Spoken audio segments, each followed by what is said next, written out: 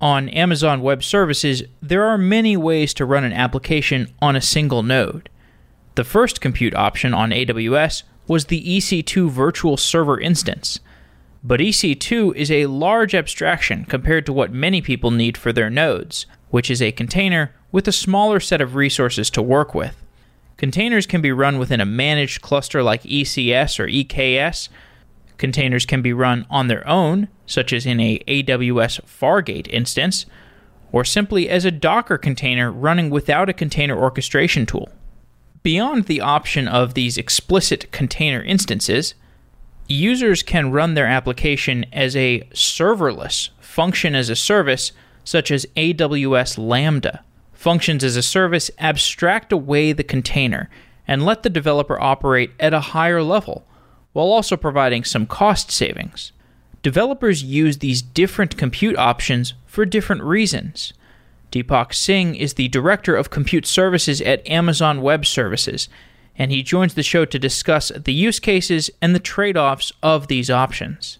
Deepak also discusses how these tools are useful internally to AWS. ECS and Lambda are high-level APIs that are used to build even higher-level services such as AWS Batch, which is a service for performing batch processing over large data sets. Before we get started, this is the last week of the Find Collabs Hackathon. This is the hackathon for the new company that I'm building, Find Collabs. You can find out more about this hackathon by going to findcollabs.com/hackathon or softwareengineeringdaily.com/hackathon. The first place prize is $4,000 cash, along with some SE Daily hoodies and an appearance on Software Engineering Daily. And the second place prize is similar, but $1,000. There's also other prizes, and it's a great place to find and collaborate with other people. You can go to findcollabs.com to check out what Find Collabs is. It's a place to find collaborators and build projects. And you can go to findcollabs.com/hackathon to find out more about the hackathon. Thanks for listening.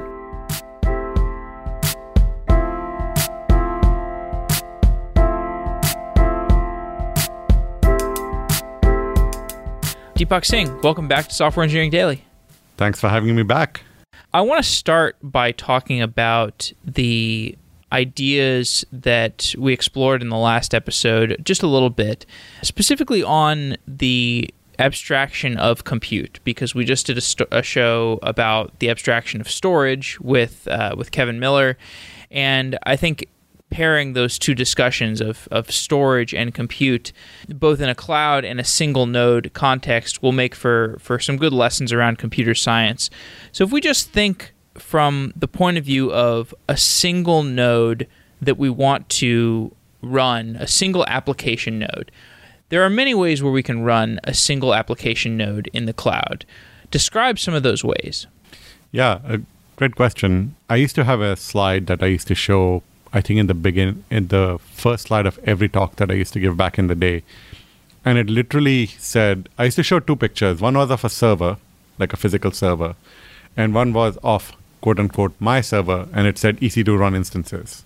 And quite in those days, that was the simplest way. This is, now 9 years ago, something like that. The simplest way to launch an instance, which was EC2 run instances, M1 small, something like that. Which is, at the end of it, you had one machine, one virtual machine with a network that you could do things on.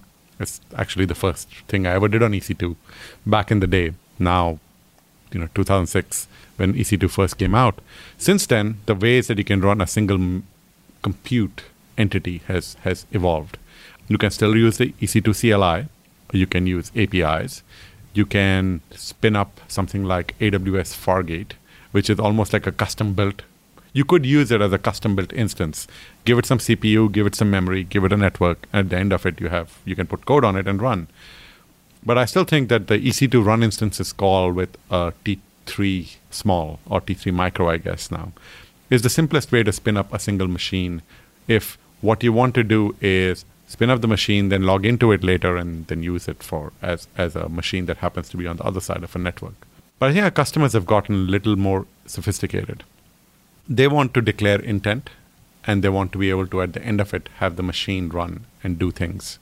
From an AWS context, there's many ways to do that. You could use something as simple as Elastic Beanstalk, where you decide that you have an app, a 3-tier app that's running on one node. You put it behind, you actually don't do anything. You give it that intent and it spins up an app. Similarly, I think a service that is near and dear to my heart is AWS Batch. The job of AWS Batch is to spin up just the right amount of compute that you need for the work that you have in hand. And you could say, I want no more than one machine. And you could basically say, here's my job. And as long as the job, you put the job into a queue, and as long as there's work in that queue, it'll keep spinning up that one machine to do that work, and then it'll shut it down. So if you have no work to do, you don't have a machine. If you have work to do, you have one machine. And that model, I think, is pretty powerful because you're not thinking about the machine now. You're thinking about the work. And you've just put a constraint on that work that says, don't run it on more than one machine. I think that's a very powerful paradigm that I think more and more customers are asking us to look at in many different ways. In the context of batch computing, that's AWS Batch. So I completely agree with you about the idea of people just want to have a way to get their applications to run on the cloud, and they don't necessarily want to address individual server instances. They may not want to even address individual functions. However, if you're building something like AWS Batch, somebody is going to have to be addressing servers. Somebody is going to have to be addressing functions. And so I do want to explore a little bit more the different ways that we can address these particular servers, these particular functions, and the trade-offs that we're making along this spectrum. So whether we're talking about running an EC2 instance, AWS Fargate container, a Docker container running on an EC2 instance, an AWS Lambda function. Give me the spectrum of options for running a single node and the trade-offs that we're making along that spectrum. So I just gave, just before this conversation, gave a talk where I talked about the AWS shared responsibility model. And one very simple way to think about, I'll use the context of EC2 because that's the best starting point to have that discussion, which is with EC2, AWS is responsible for the physical infrastructure, the physical machine, the network, everything up to user space. The operating system that your applications run in, the application itself, the permissions on what that instance is allowed to do are your responsibility as a customer. You have to set the security groups. You have to decide whether you want to allow ingress, which VPC it goes in. Those are things that a customer sets up. But we are responsible for everything underneath that.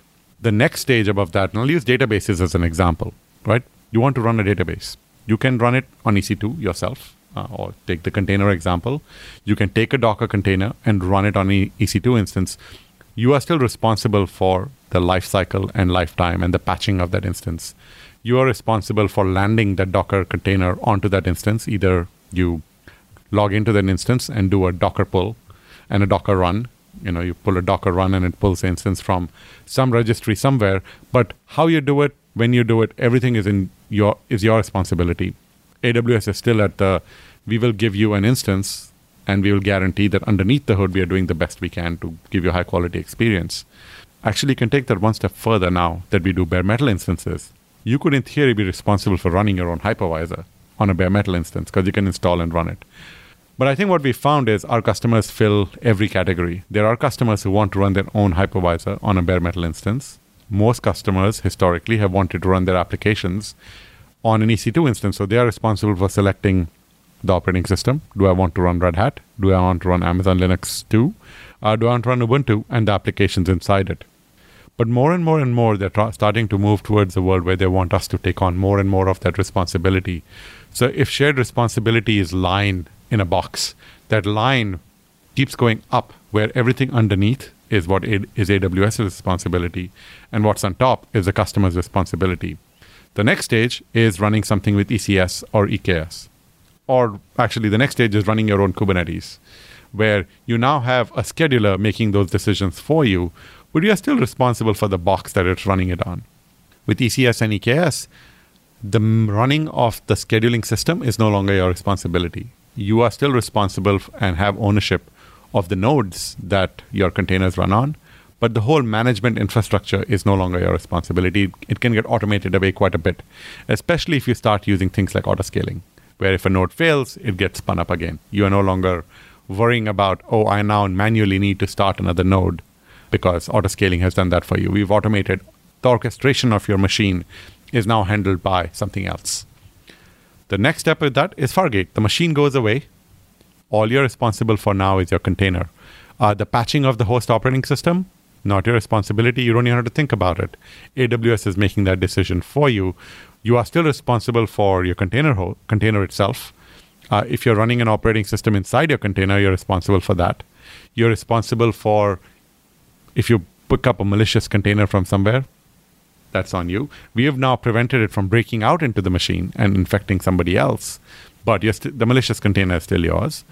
And then the ultimate step, for now, in that shared responsibility model is Lambda, where all you're responsible for is the code that you bring, not the container, just the code. And at that point of time, AWS has said, we are taking all the responsibility of scaling, concurrency, encapsulation, everything. Your only responsibility is, here's a function. I'm going to run it. Make it run. And I think our customers actually enjoy the fact that they have the full spectrum of responsibilities, because even within the same application or the same company, you may have all of those. They may be running a database by themselves because they have some specialized needs on EC2. A big chunk of their application might be running inside Lambda functions, and a number of services within their application might be running inside something like ECS or Fargate or EKS. So the fact that you have the flexibility allows customers to reason about their application based on their needs at the time.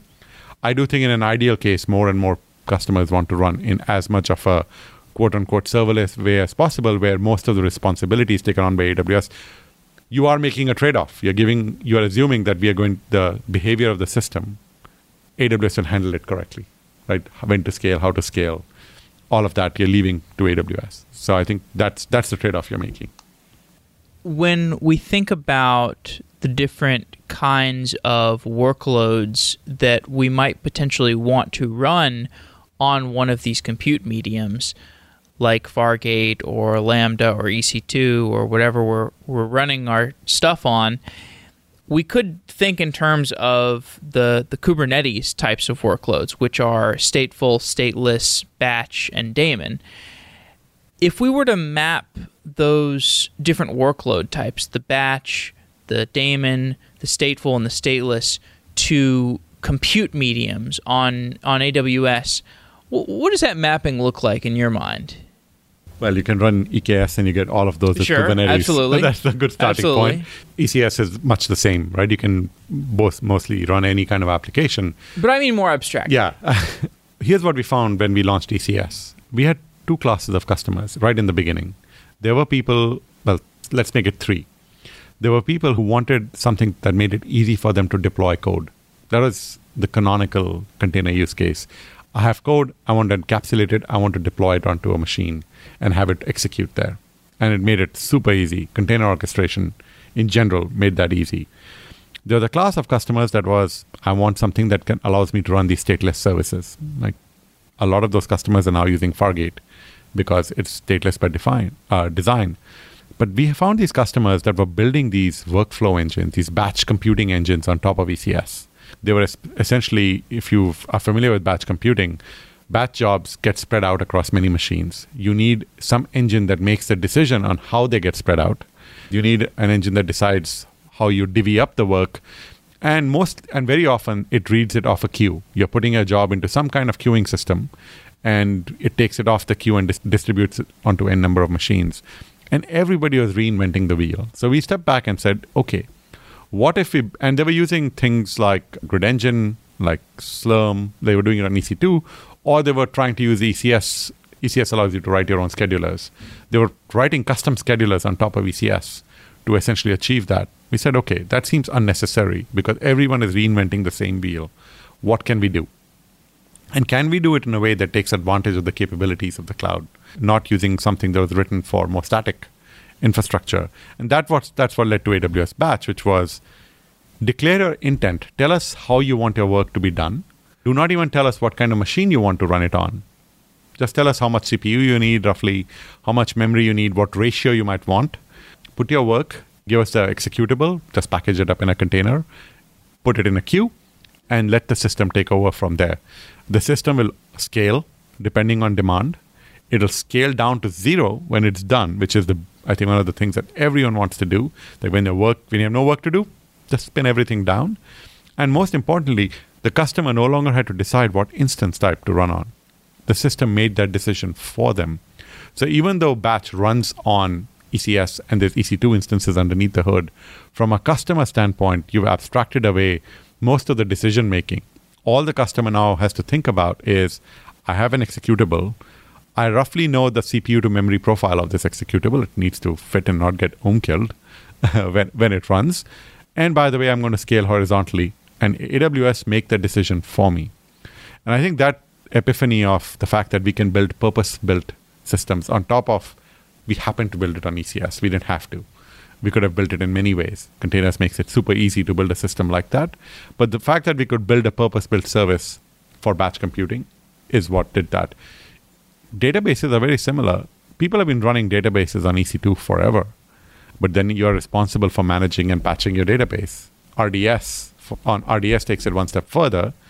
Aurora takes it a step even further, where you no longer think about the database at all, and it's a fully managed service.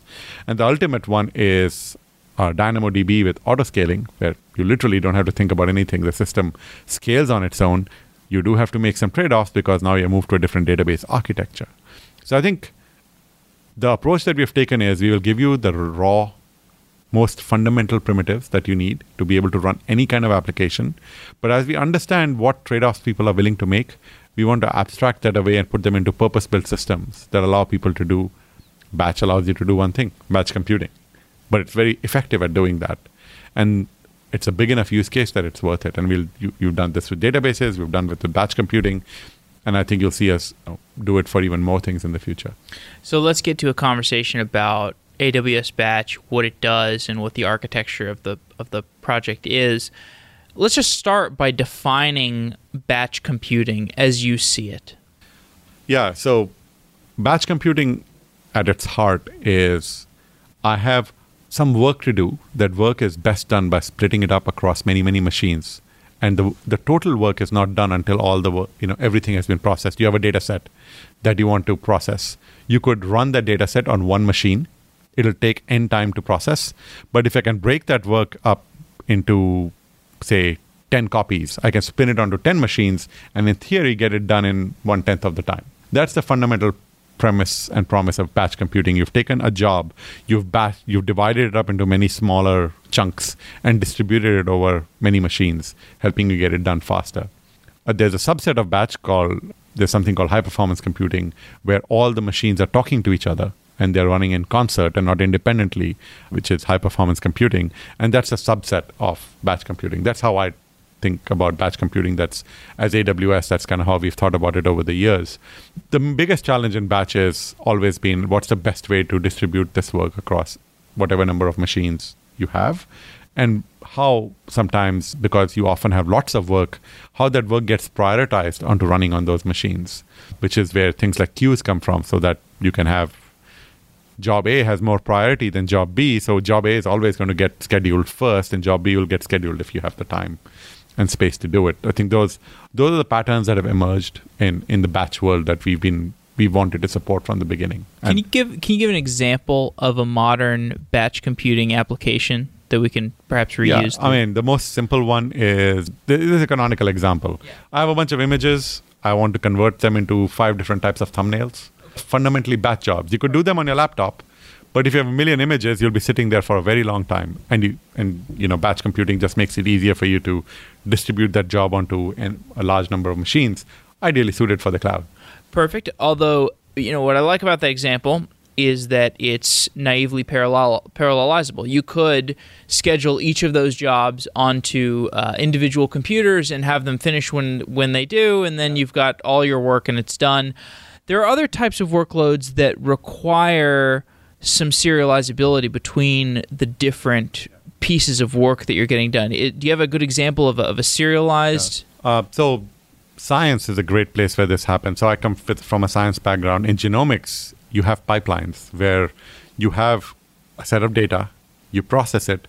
The next type of computing you want to do depends on the results of the first set. Yes. So you can't actually do it without actually having the first set finish. So you have a dependency graph. Like you have, you can only do the next step if step one finishes.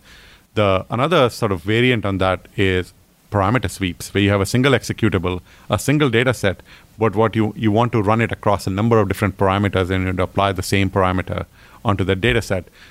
Those are common enough use cases that those mechanisms actually built into most batch computing systems. So in the case of AWS Batch, you actually have a dependency graph built in. The idea that job B cannot start because it depends on job A and it needs an exit code from job A is part of how AWS Batch works. It's not unique to AWS Batch. Most batch systems have that kind of capability. The second one is a concept called array jobs, where you have an executable, you have a data set, and then you basically have a matrix. You give it a matrix of n, 0 to n variables. You can have, I think, up to 500,000 with batch. And it essentially is one job that spawns 500,000 children jobs. Each is a copy of the same thing, just with a different starting point, a different variable that it's optimizing for, a different function it might be trying to optimize for. It's a very efficient way of doing very large jobs with a single call. And those are, in batch, we call them array jobs. And that's, again, not an uncommon feature in most sophisticated batch computing systems. That's, to your point, that's where it gets more interesting. Yeah. So we've discussed some different types of batch computing. Explain what AWS Batch is. Yeah, so the idea of AWS Batch was, it batches two things. It is, the way I like to think about it and way a lot of our customers use it, is it's an execution system. So let's say I am a bioinformatics workflow engine. I have built the workflow engine to you start off with some set of genes that you want to do some calculations on. You are using a set of tools that probably most biologists are familiar with. You just want to help them build a workflow system that they understand as not computational experts, that depending on the science that needs to be done, executes the workflow. At the end of it, they get the results. On AWS, all the computational part of that is delegated to Batch. Batch is just from their standpoint, is an execution system that takes an input and takes the requirements of what they want to get done. At the end of it, it spits out some data back to S3, right? Is the most common pattern. So at its heart, it's just an execution system that has all the semantics of a batch system. It has jobs, it has queues, and it runs things in parallel, whether they are distributed naively across many machines or as a single unit with MPI jobs, or as we call them, multi-node parallel jobs. So that's what it is. It is also does two things specifically. It's a scheduler. So we built our own scheduler that understands things like spot instances. It understands things like autoscaling. It has knowledge of what instances are available to it, and it has a rules engine at the back that tries to find the right instance type for the work that you have to do. Sometimes it tries to optimize based on what it knows about the behavior of a particular instance and the quality of the CPU type, the memory bandwidth, things like that. And it's also a system that manages the life cycle of your job. It starts up when you have work, and it spins down when it doesn't have any. So all of that collectively is what we call our batch execution engine, where all the customer needs to do is say, here's the work I want to do on this data. Here are the sort of high-level conditions that I want. Please do it for me. And this thing spins up. What are those high-level conditions? The most common ones are, here's my executable. Here is roughly the resources that my executable needs. It needs 4 gigs of memory per core, as an example. Or I really need a GPU for this because it's CUDA code. We aren't smart enough to figure that out yet. And priority, like this is my higher priority job. So we actually have priority as a specific, it's a first-class entity. And here's the fun part that's unique to AWS, which is I'm willing to pay 70% of the on-demand price for an instance. So it puts it into a spot queue. And if you have a spot instance available at the right price, it'll even pick it, even if it's like the memory to CPU ratio is very different. It's 8 gigs of RAM per core, but if the price is right, why not? And we'll spin up an instance. You could build all of this on your own with a bidding engine and try and figure out how to use Spot Fleet. The fun part, the thing that Batch does, it takes all of that away from you and just says, give me your requirements and I'll execute them. Now, what makes this an interesting conversation is I've had discussions with people who are building schedulers. Usually, financial cost is not one of the axes that they're exploring on their scheduler system. Certainly priority is it. Priority's there, time and space and, the different computing primitives that we think about as resources. But the money aspect of it is really interesting, and you have that as an axis because you have this spot market. And I guess could you just explain that in more detail? Why does financial cost fit into this scheduler model? Well, I think financial cost always fits into the scheduler model, except that when you are in a more traditional scheduler sense, it's built into the fact that you have a single shared cluster. Like the most common problem in any shared cluster, having run on many of them, is do you have the resources you need when you need them? I'll give you an example of a customer we talked to. They had this one professor on staff who had the most funding. So when his funding came and the work came, he would take up 90%, sometimes even more, of their shared cluster.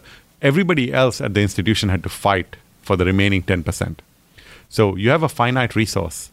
The whole idea of that scheduler and the way traditional schedulers are designed is to take that shared resource and optimize it as best as you can. Most clusters in shared facilities run at 100%.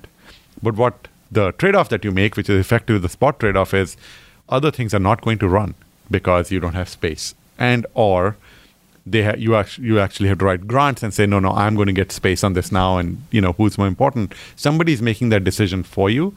So the calculus in a traditional scheduler is, I have n amount of resources. How do I use this n amount of resources efficiently and effectively across the y number of people and the y number of jobs that want to run on it? In the cloud, that doesn't make sense. What you really care about is, I have work, and this is how much I'm willing to pay for this work. And the cluster is essentially scoped to the job. You're not sharing it with anybody. It is just relevant for the purposes of your work. And when the work is done, the cluster goes away. So you're no longer trying to, although some of our customers still try and share work across the cluster. Sometimes it makes sense. But for the most part, it's job scoped. You spin it up, you spin it down. You're no longer competing with somebody for resources on the same set of infrastructure.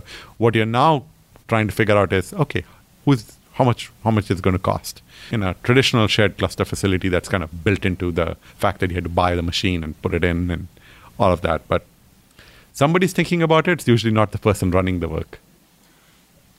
One interesting thing about architecting AWS Batch is that you're not just building on kind of normal computer science primitives. You're building on top of other AWS services. So all those different types of runtimes we discussed earlier, EC2, Lambda, Fargate, ECS, these are all options for how you could schedule this large computing job that might get issued to AWS Batch. How have you explored those different compute options when architecting AWS Batch? Yeah, so from a customer standpoint today, technically we support only EC2. We express it within containers. To some extent, that's a detail that you shouldn't have to care about. We do hear a lot about Fargate and Lambda as, hey, can you take this paradigm that you have for spinning up and shutting down resources and provide this to us with Fargate and Lambda? It's something we're thinking about quite a lot. With Fargate and Lambda, it's less of a problem right now because of the way they work. You're not spinning up machines anymore. But the whole idea of a queuing system that knows and does the farm out and everything is something that we hear about a lot. To some extent, that role is played by step functions in those worlds. So step functions can do a lot of what Batch does for EC2. Step functions can also run on top of Batch because it's a big dependency graph in itself. But you can define a graph in step functions. Because Lambda functions are so small, the function gets executed the next step. If you need to go on to the next one, you go on to the next one. If you have to farm out your pipelines. Lambda has the concept of forked events, event forked pipelines. You can use a queuing system like SQS to do that. So you can build those kind of architectures. But customers still have to build them. So one of the big things that we do get feedback on is, can you give us similar capabilities for Lambda and Fargate? And we are trying to figure out exactly how it fits in, because a lot of the feedback and use cases that we've historically gone after is people struggling to do that with EC2 or ECS. Fargate and Lambda, I think people still haven't, with exceptions, started running those kind of crazy, sophisticated shared cluster scenarios. So I guess what I'm trying to ask you is, the interface for the developer of interacting with batch is, I've got this big batch job. I want AWS Batch to take care of it. I want to think in terms of priority and cost and resources.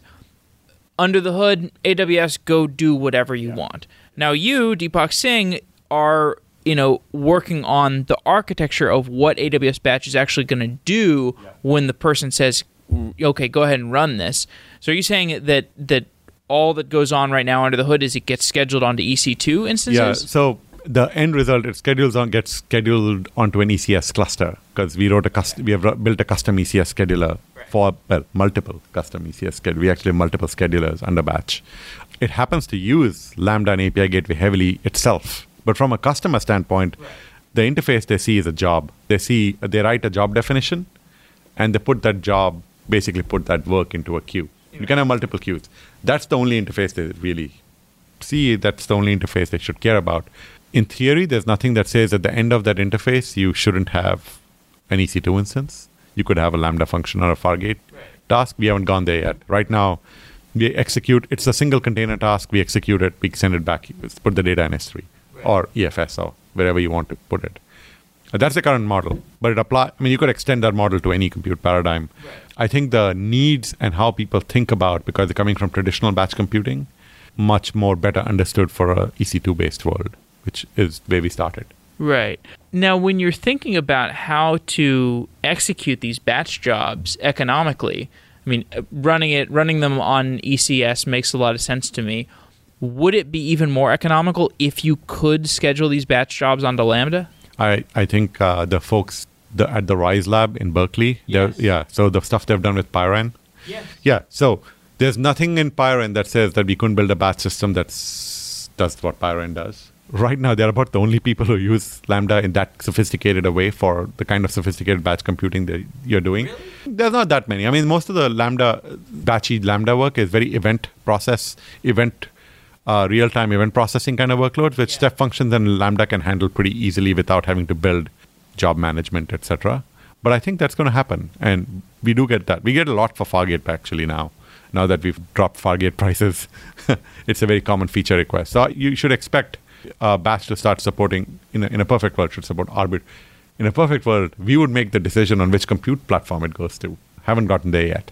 Have you talked to the Berkeley folks who are all doing this research into serverless, Jan Stoika and the rest of the rest? Eric Jonas is the person I have spoken to, but that was years ago, before he got into Lambda. Okay. Yeah. Did you read the paper that came out of recently? What do you think of that? The work they've done with Pyron is just fascinating. The fact that they're able to get this kind of performance out of the systems that they've built, it's a great example of showing that you should not, if you identify the right kind of workload, and you understand what you're doing with it, that the scale that you can achieve at the cost targets that you can achieve with Lambda are just fascinating. I think this is the first examples that we have seen of people doing mega scale computing with just serverless. It's not naive computing, it's pretty complex computing. Right. And I think much like AmpLab and RadLab before Rise Lab, defined a lot about how people were going to do big data back in the day. I think you will get some very interesting fallout from the work that they're doing, which will, in the end, make it into more customers will get interested. That will then result in us having to build things to address sort of the broader use case. Well, what I found so cool about that paper and kind of heretical in some ways was it was like, this is a scientific paper that is around like a commercial tool. It was almost like looking at a commercial tool as a scientific project that is yet unexplored. I think it's not that. If you go back to 2009, 2010, you'll find a lot of papers from RadLab, which was a predecessor of what is now RiseLab, which were very similar, and they were doing things with EC2 because EC2 was unique at the time. Sure. I think it's a question of they are computing. The whole purpose of that facility is to look at new ways and new patterns of computing. 10 years ago, that was EC2. Right. Now it's serverless. Yeah. So I think that's just an evolution of where computing is going. And just like their early work on EC2 was an early indicator of where the world was going, I suspect this is too. So in that paper, they have this exploration of different storage mediums for serverless functions, and they basically conclude that like we don't have the ideal storage mechanism for doing serverless computing. It was what I understood about that. Do you remember that part? Not enough to opine on it with any large scale of detail. I do think with traditional batch computing, I think for a lot of the applications that people run on serverless world, something like Dynamo is just perfect. It fits that model really well. Not necessarily for the kind of computing that the parent folks were doing. It's one of the more interesting aspects of the computing that happens with batch is the applications very much still expect file systems. It's one of the reasons why adding support for FSX for Lustre was one of the biggest feature requests we had for AWS Batch. Well, support for a parallel distributed file system like Lustre was from our customers early on because their applications almost expected it. I do think now with some of the newer instances, which are very high bandwidth to S3, I think those are the models, that and DynamoDB, especially something like DAX in front of it, are the models that most customers will be able to use very effectively. There could be new storage types that come up. I haven't looked at it enough to have a meaningful answer to that. The things I remember, well, I guess the thing I remember most distinctly about like the stateful serverless workloads were like Lambda function to Lambda function communication, or I don't remember. What are the ways in which storage mediums are insufficient for doing Lambda processing? You have to. Yeah, I'm assuming I'll have to go back. Look, based on what you said, I'm assuming you have to take a hop from Lambda to a data store and bring it down again. Right. And I think they might have been talking about going directly. I don't know. I'll have to go check. Which you can't do today. Well, you can use something like Kinesis to stream data from one process to the other. Yeah. So as I said, I don't know enough, but I do think that how people design their applications is going to evolve. Historically, you always assumed on a shared storage system, usually a big shared parallel file system to do it. In the cloud, you have different storage patterns. It's how I'm sure everything will evolve together. I want to jump to a totally different topic, and we can come back to batch, but just because we're at AWS Summit and this was discussed today.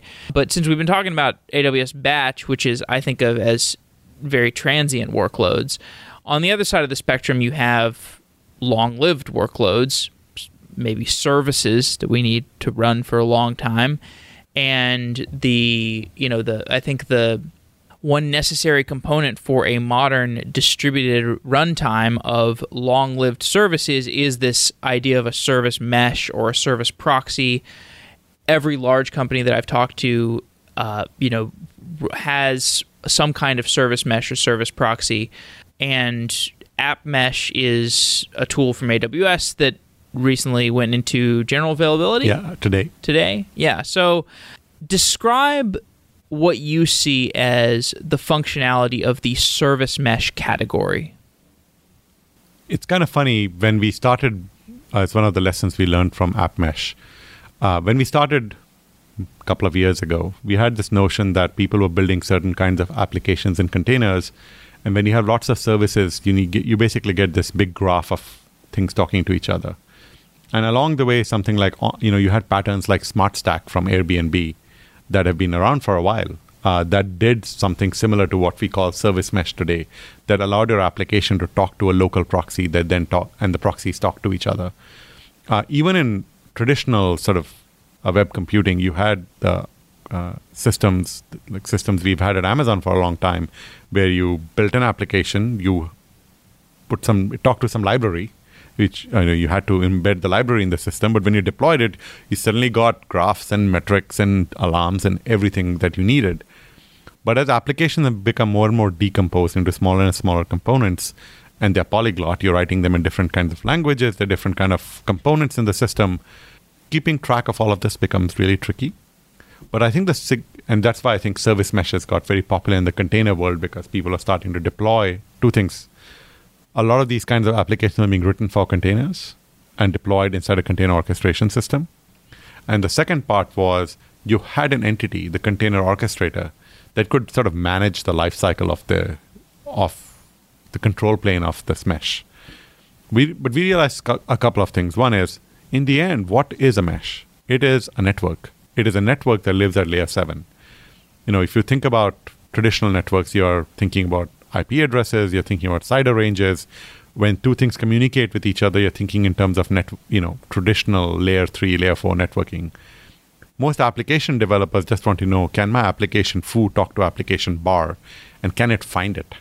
And which applications and components in my network is it allowed to talk to? So for us, app mesh is not a service mesh. It is an application layer network. It's a fabric on which applications talk to each other. At GA, these applications are run in containers with a proxy next to it, a sidecar proxy. They are run on EC2, which could also have a sidecar proxy running in it. In this case, the sidecar proxy is Envoy. But we perceive it as an application network, and your services get deployed into that network.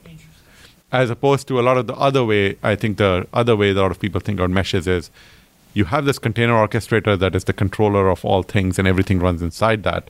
But that gets very limiting, because no one runs inside the context. It's very rare to find your entire everything running in the context of one cluster. If you're running across clusters, now you have to figure out how clusters communicate with each other, etc. When all you really want to think about is your application, and how do the components of my application communicate. So for us, app mesh is this application layer fabric, application layer network, where today you can deploy it in ECS, you can deploy it in EKS, in Fargate, run your own arbitrary homegrown container scheduler that you've built however you want to.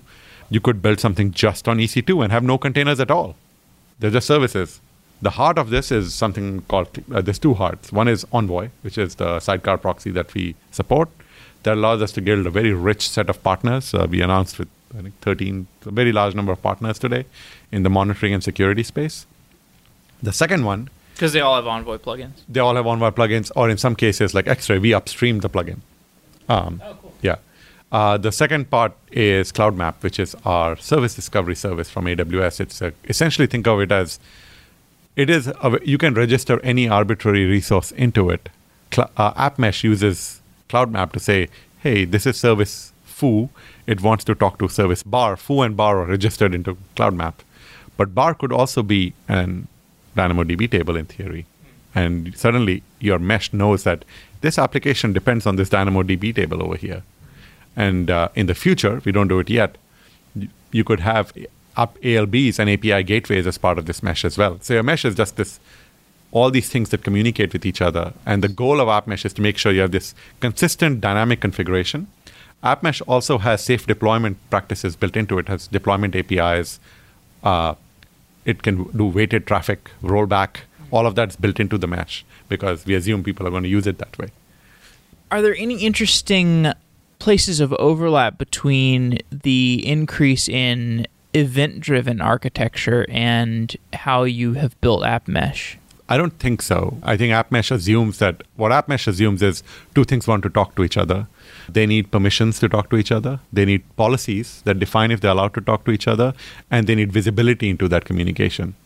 So AppMesh focuses on providing the configuration. Are things allowed to talk? How they're allowed to talk?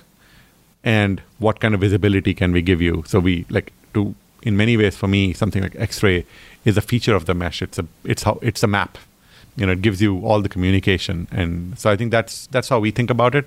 So if you have events coming in, they're still part of this network that you are using and you can manage and control and communicate over. So I do think event-driven patterns are super interesting. But I don't think that's almost orthogonal to how, at least, we want, the goal of AppMesh is it's your fabric that you're deploying your applications into. Okay, that's what I thought. So not to make you repeat yourself, but can you go a little bit deeper into the distinction between the service mesh idea and the app mesh idea?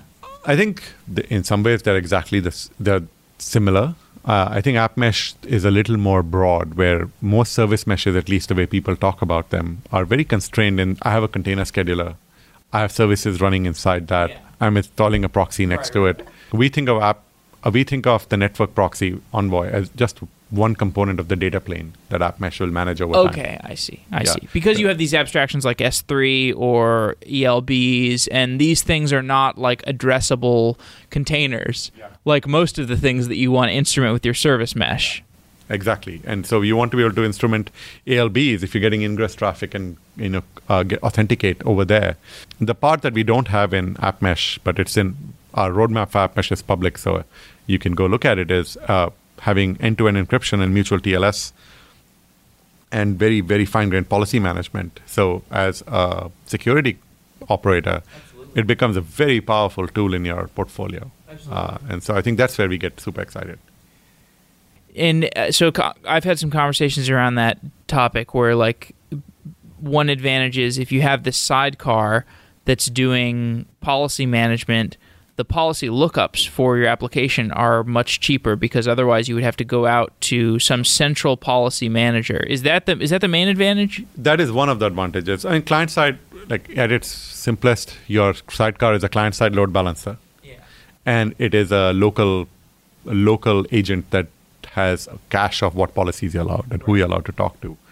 And the goal of the control plane for app mesh is just to keep reconfiguring it and making sure it has the right policy attached to it. And then your app was only talking to this thing right next to it.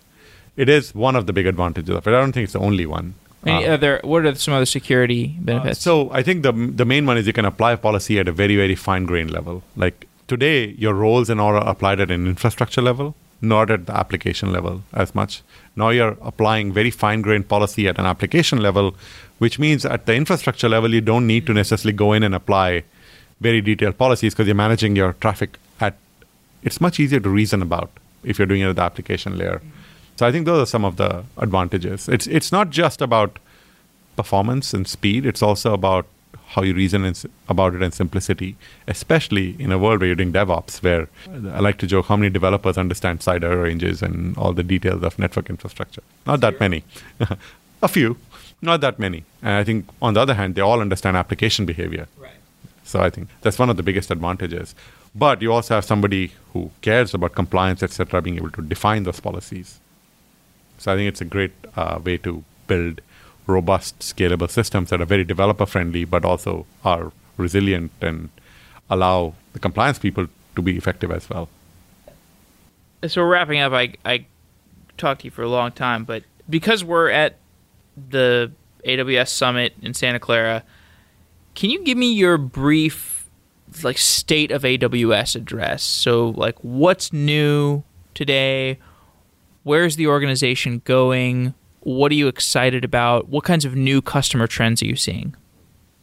Lots to be excited about. I'll pick a few macro things. I think we are definitely seeing this, what we call modern applications, where when people are building applications today, they tend to be either targeted at something like Fargate or Lambda.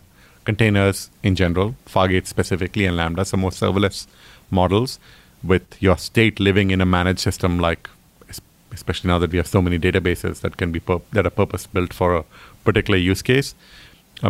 These decomposed, decoupled architectures they used to be the internet savvy sort of modern, hip companies doing it. Now enterprises are doing it. Along with that is coming this razor focus and success desire to be very good at CI/CD and automated deployments. I would almost say that is the first order bit. Before you do anything with microservices or fancy, you want to do CI/CD, and we see our customers really embracing that. So automated deployment, so the CI/CD world, using serverless for building applications, especially as microservices, huge. Like we see that across the board, regardless of what type of customer you are. And the other part is, and this is not a surprise, is the growth of machine learning as a competency. The tools have become so much more powerful, so much more accessible. Like you don't have to be, have a PhD in computer science from a fancy university to be a machine learning scientist. There's tools available, frameworks available that get you going really quickly. And then you have things like purpose-built services like Transcribe and Comprehend that that solve so many problems for you. So I think you combine those three, you're seeing those, at least from where I'm sitting, the things I look at, those are trends that are just fascinating to see evolve. And machine learning is especially interesting because it sort of marries things. It marries batch computing and supercomputing with big data in very interesting ways. So those are trends that I think I'm super excited about. And I think the last one, and I'll just call it out, is our customers are getting customers used to lift and shift and then build new applications. I think they started to fundamentally rethink how they build applications because of the tools that are available to them. They're much more willing and want to run these optimized systems, and they're happy to let AWS makes decisions on their behalf, where 5 years ago, they may not have been, but the tools have reached a point where they're much more comfortable doing it, and that allows us to build more interesting tools and services for them. Deepak Singh, until next time. Thank you very much. Wow.